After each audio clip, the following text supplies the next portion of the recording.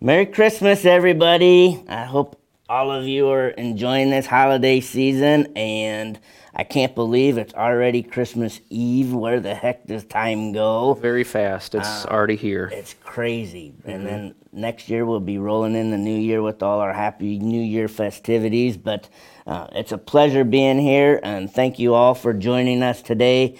I'm sure you're busy with the preparations of Santa Claus and all the holiday things and the cooking and the gift wrapping and all the things that go along with celebrating the reason for the season. And again, I'm just glad you're joining us today. My name is Kurt P. White, and I'm here with my co-host today, Brian Wood.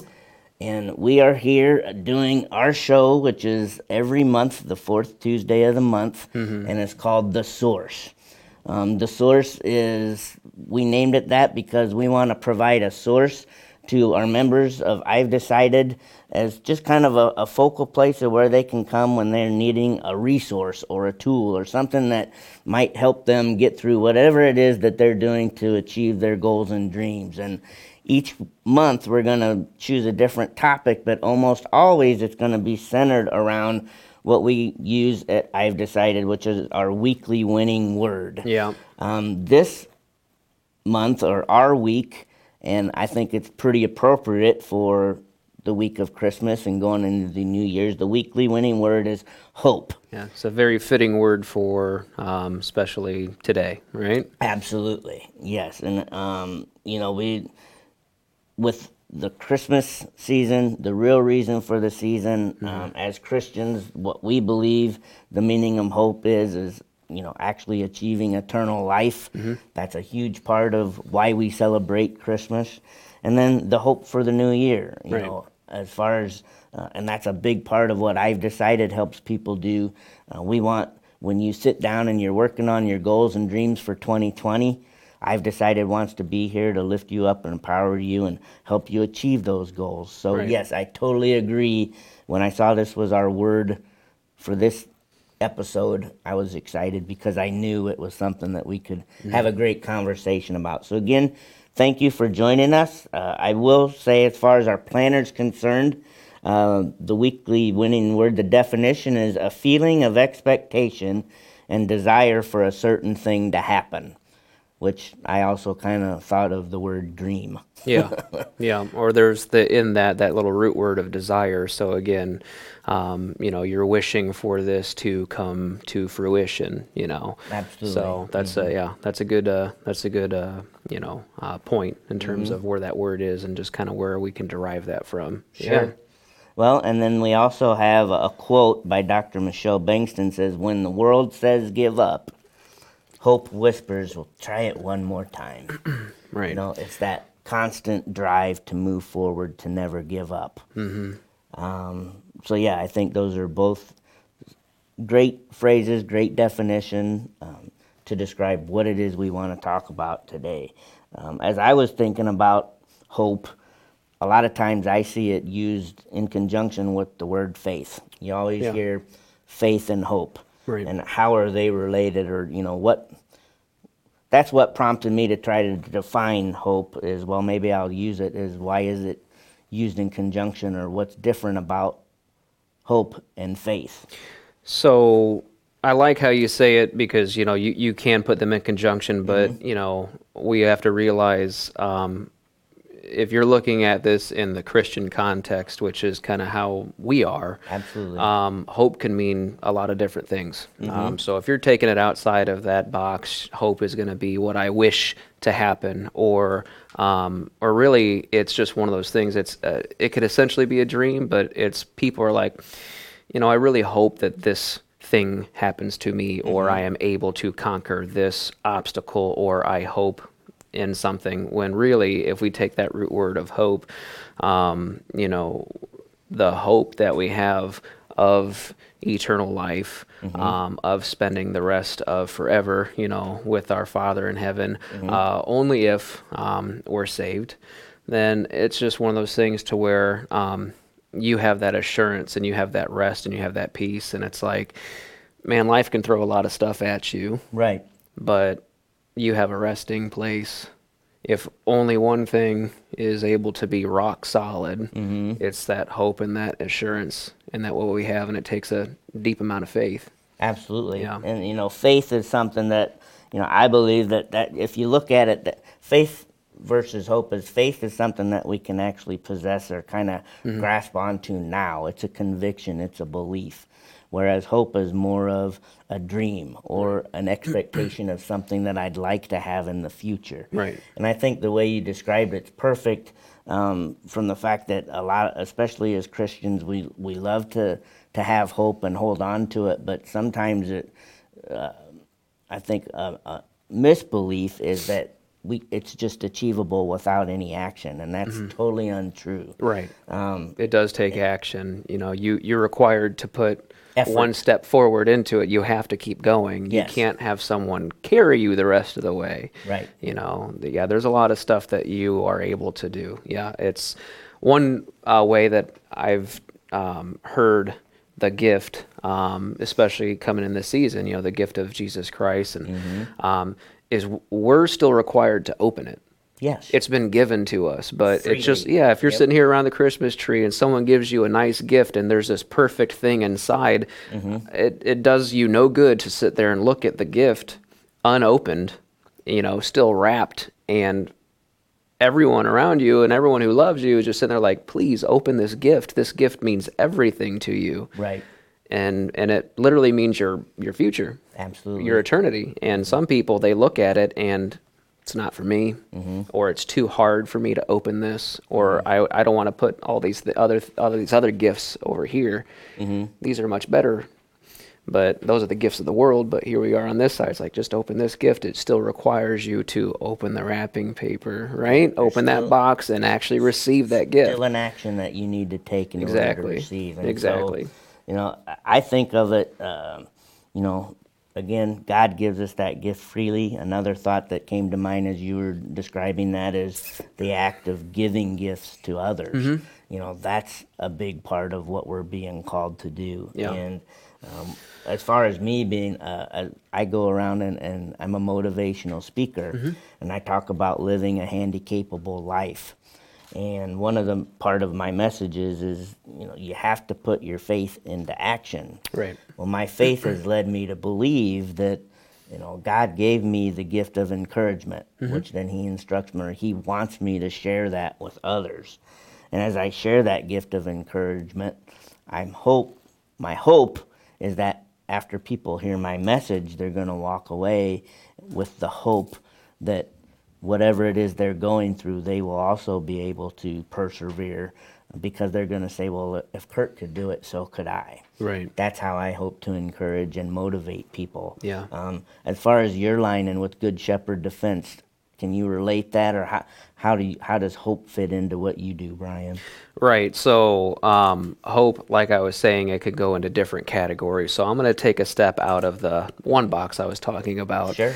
And I'll step into more of the worldly view of hope here, where a lot of people hope that, for instance, I hope in 2020 I could lose 100 pounds, or I hope in 2020 I could be financially secure, or I hope that nothing bad happens to me or my family. And that's kind of what a lot of people base their self-protection, their self-awareness and stuff around. And that's what we see at Good Shepherd a lot, which is one of our big things, that we want to educate as many people as we possibly can and then train them if we're able to. But a lot of people hope that something doesn't happen to them, and that's the end of what they do for preparation. Right. That's the same thing as us in these schools saying, I hope they don't have a fire in a school.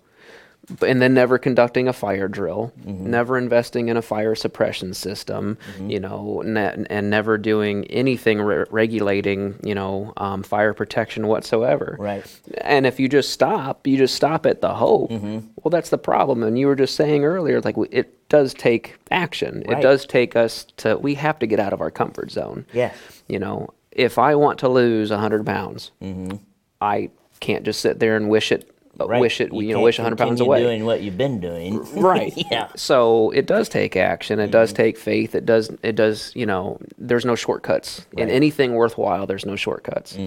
You got to be able to take that first step. And so often when you hear these stories, unfortunately, that trigger or that call to action doesn't kick in until something bad does happen. Oh, absolutely. I mean, there's stories and stories of people who come into our classroom or any of our courses, and they're here because either A, something horrible has happened to them, or B, somebody that they love and they know something bad has happened to them. So it's hit on a personal level. Right. And I like to highlight those individuals, not in a bad way, but in a more of an educational and enlightening way. It's like, would you, what would you give to go back and have that not happen? And they're always like, I'd give anything to do that. But again, we hope for the best, but we still have to prepare for the worst. And in those situations, I'm assuming, that as far as hope's concerned, after a tragedy or some bad event like that, the people that come to you, they've probably lost a lot of hope.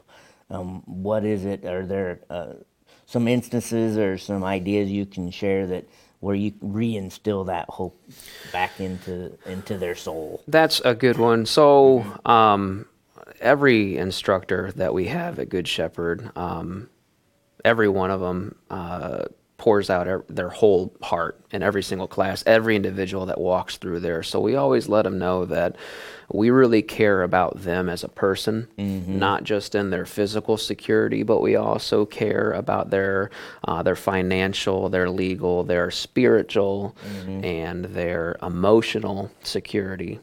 And they just need to know that just because anyone has been a victim, that's not your label. That's not who you are. That's something that has happened to you, right? And we try to instill as much positive thought processes into each and every person to let them know that, you know what, you have a lot more control than what you would think. In the end, God is in control of everything, but the level of awareness that we have, the ability to plan ahead, to prepare as much as we possibly can, and that just because something bad happened to you, that's not who you are. You don't have to be stuck in that spot. And to take your message and to encourage other people and just be there like, you know what, I thought that nothing like this would ever happen to me. I was wrong. Please learn from my mistake. It's just like, people who are advocates of people who, used to be in the prison system, and they would go and talk to kids like, don't make my mistake. Right? That's what I did. That's not who I am. This is who I am now, but please don't make my mistake. There's hope for everybody. That's an awesome message. No, really, and what a great way to approach it. That's, to reinstill that hope is huge. Right. And you mentioned, you've mentioned preparation several times in our conversation here, and I think from a Christian point of view, a lot of the commands or the instructions that God leaves for us is to prepare us for that eternal life or that eternal hope. And like I mentioned before, as a Christian, that's kind of what the big hope is for that eternal life. And I actually saw back to, how I was relating hope and faith. There was a verse in there that I wrote down, Hebrews 11:1, that said, "Now faith is the assurance of things hoped for, the conviction of things not seen." That's excellent. I like that coupled with 1 Corinthians 13:13, and that's so now faith, hope, and love abide, these three, but the greatest of these is love. So in the preparation of what we're called to do, we're supposed to love each other. as Christ loved us. So we need to love each other, love thy neighbor as much as we love ourselves. If you think about it, how selfish are we? Oh, exactly. Right? Yeah. How much, if I cared for my wife or literally my literal neighbor next door, if I cared for them as much as I cared for myself, relationships would be so much different. And yeah, we're supposed to prepare the way. And if we were saved, a lot of times we feel like we're stuck in this world, and this world is broken, and it hurts, and it sucks sometimes. Oh, yeah. More often than not. But if we were saved and then it magically whisked away, that would be selfish. Right.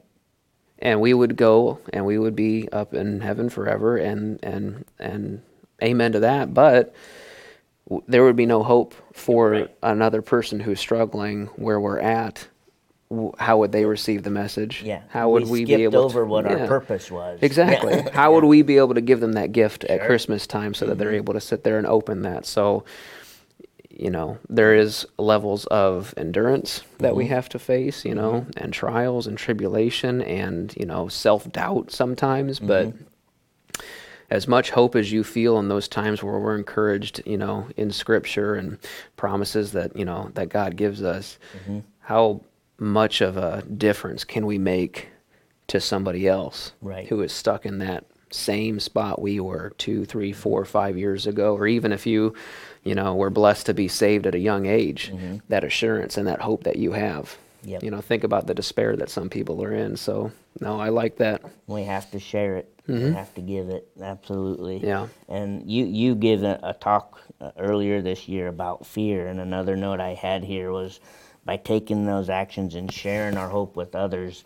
the real miracle happens when we really devote our time and our energy towards achieving our goals and dreams rather than all the time and energy that we spend worrying about things and worrying about fear and what could possibly happen. A real quick tip on how, you did a great job on that presentation, but overcoming that fear, especially this time of year when there's all this stress and anxiety going on with the holidays. What's the worst that could happen? Seriously, exactly. That's you. I mean, you just answered that question. I mean, ask yourself, what literally is the worst you could happen? The biggest fear that people have is the fear of fellow man. And really, what's the worst that can happen? The worst that can happen in your eyes is that somebody thinks of you differently. And? Question mark, right? And so what? Does that change who you are? It doesn't change who you are. It's just somebody else's opinion of you based off of something that they saw or heard you do in a span of, 5, 10, 15 minutes? It doesn't define who you are or what you do. So I'm excited because I know in February I'll be, speaking at the conference on the topic of fear. So if you guys are going to be attending that or seeing that, hopefully we'll be able to get more into it. And I know. Please do. It's a wonderful message that Brian delivers, and very emotional also. So if you can come to our conference, I believe it's actually going to be February 1st. Yeah. Right? Yeah, February. I believe it's February. Don't quote me. Yeah. But February 1st coming up. Definitely. But yeah, so there will be a lot more on that. But really ask yourselves, what do you fear? And 2-3 minutes ago, we were talking about sharing our gift with the rest of the world. And you know how oftentimes the subject is right at the tip of my tongue, or the subject has been able to possibly be broached to where I could talk about my faith, and I don't. Because exactly, what am I? Why? Yeah. Why? Because it's awkward. Why is it awkward? And it's nuts. And that's why I'm so happy that you were able to join me today, Brian. Oh yeah, and that went fast. The fact that you were here, and part of the group of I've decided, because as we say time and time again, I've Decided's mission is your success. We want to lift up and empower as many people as we can to achieve their goals and dreams, whatever those goals and dreams might be. And it takes steps. And in 2020, you might have goals written down, but it will not help you until you take that step. You have to do it. You have to apply action. And Kim often says, you put that stake in the ground. Put the stake in the ground. Believe that you can do it, and trust me, all of the people that I've decided are here ready and willing to help you achieve your goals and dreams. And with that being said, we're going to wrap this up by again wishing all of you the merriest of Christmas. Please, we hope from our families to yours, spend some time together, enjoy one another's company, and let's ring in the new year and all help each other pursue our goals and dreams to the best of our abilities. Thank you so much. Absolutely. Thanks. Have a good one, guys. Year.IL.com